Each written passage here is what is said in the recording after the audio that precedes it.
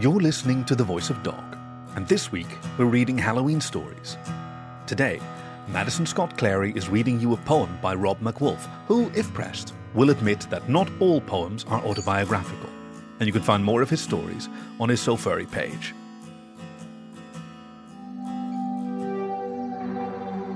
It has long been observed that storytelling and sorcery are more alike than not.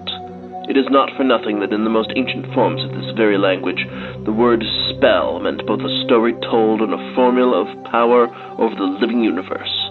But judge the truth of that for yourself in This Poem is Haunted, tonight on The Ghost of Dog.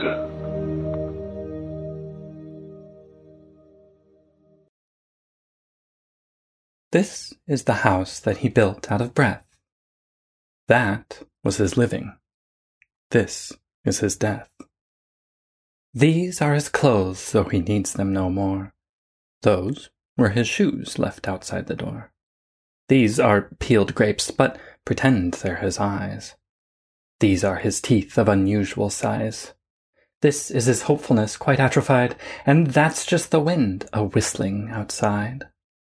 This is a message, perhaps meant to be received by somebody, posthumously. There is his altar to unheard-of gods. Here did he hear them? What are the odds? This is his heart that they carved out of wood. This is his body. This is his blood.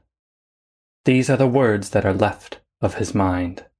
And that is the sky he is somewhere behind.